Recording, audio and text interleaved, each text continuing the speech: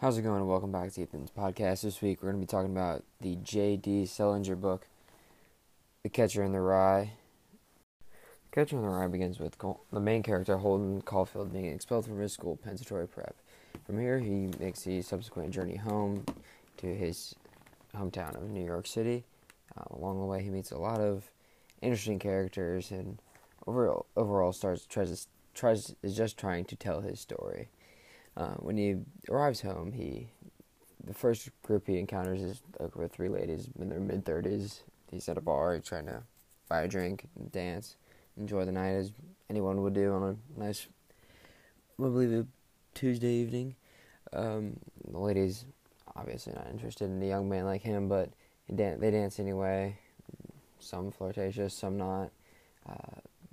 All the while, Holden is somewhat convinced he's in love with one of them, but he tries to talk to them, and they don't listen. They're more concerned with the gossip of the time period, and they talk amongst themselves for the majority of it, ignoring him and what he tries to say to them. From here, the next character that Holden meets is a cabbie. Similar thing. He, again, tries to tell his story. What he tries to express his feelings to the cabbie, and is, again, shut down and called a madman. Again, another instance of alienation, which Holden faces often, and is certainly a common theme throughout the book. Upon returning to his hotel, Holden meets a old elevator operator who ends up relating him to a prostitute, and Holden becomes unique in the fact that he ends up paying the said prostitute to not have sexual intercourse with him. Not the most straightforward thing, but again, he is trying to tell his story and really relate to the prostitute and get her to listen to him. A big common theme throughout the book. Although Holden is trying to talk about his personal struggles at the moment. His main struggle is that he's growing older, and he's transitioning from childhood to adulthood, and he is so fed up with the adult world. He sees a lot of phoniness in it, and he really searches to keep a hold of that childhood innocence. He grows 6 inches, and he's beginning to develop gray hair on the side of his head, to signs that he's becoming an adult, but he's just so unwilling to relinquish his childhood. After the prostitute, he ends up meeting her pimp, who gives him a couple gut punches because he refuses to pay the woman. He tries to refuse to pay the woman because she didn't actually have sex with him. But regardless, it moves on.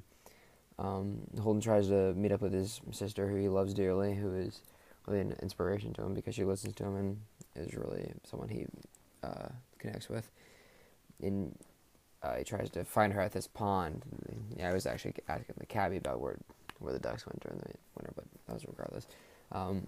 He ends up stumbling across the Natural History Museum, and he relishes in the fact that nothing really changes there. It's the same scenes that were there when he used to go when he was in elementary school and whatnot. You could really see the fact that he holds dearly to the past, and what he really wants is just for time to stand still, so he can really just stay where he is. He appreciates the time in his life, and he's not ready to move on.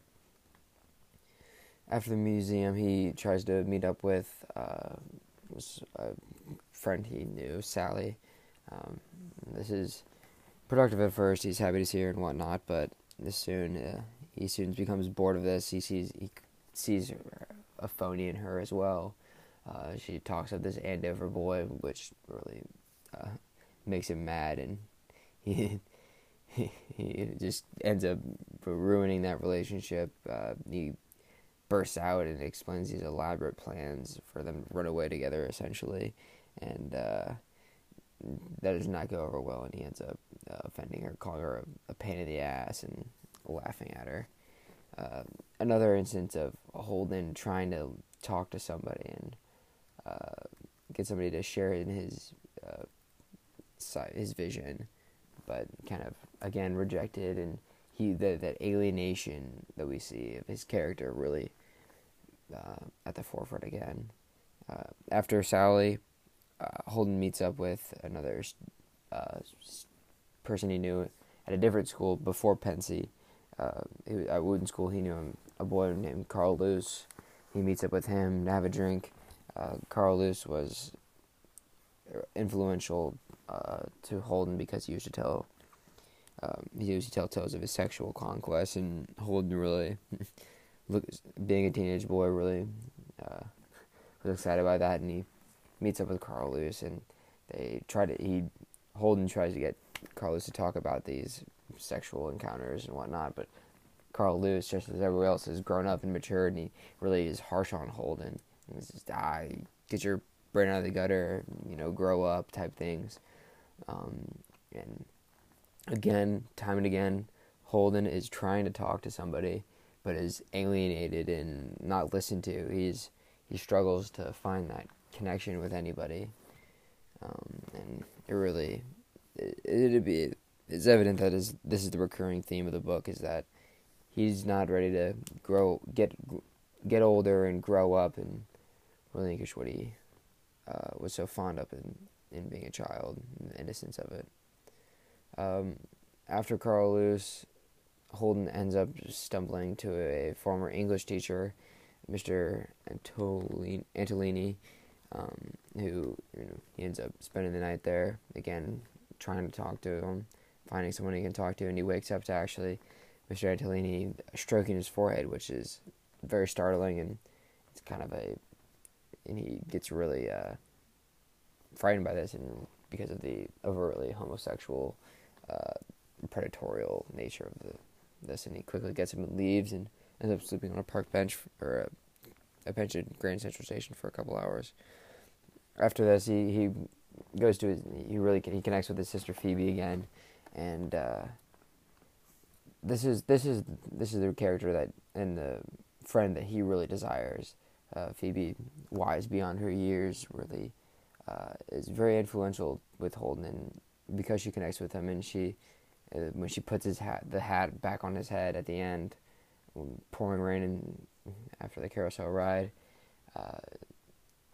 tells him to keep a hold of his innocence and his youth, but also and she kind of gives him the motivation to move on and get help, because it is not initially clear, the reader eventually sees that Holden is sick, and it is revealed that early on in the book, and at the end again, Holden is getting treatment for his mental condition.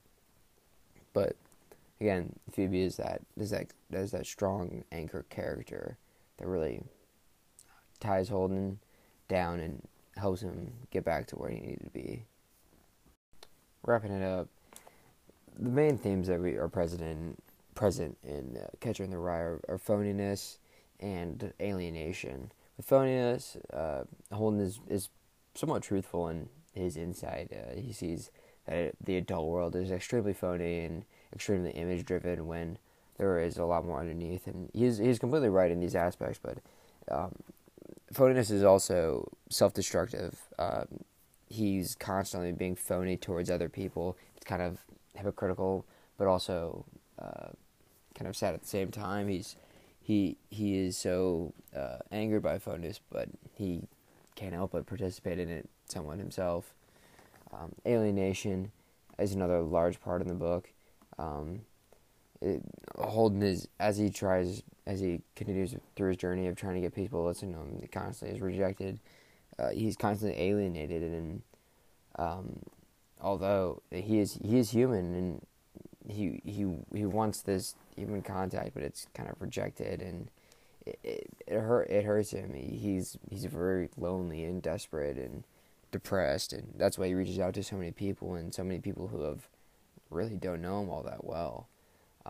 It's very bad for him. And by the end, you really understand that it's a much deeper mental problem than what you may have thought.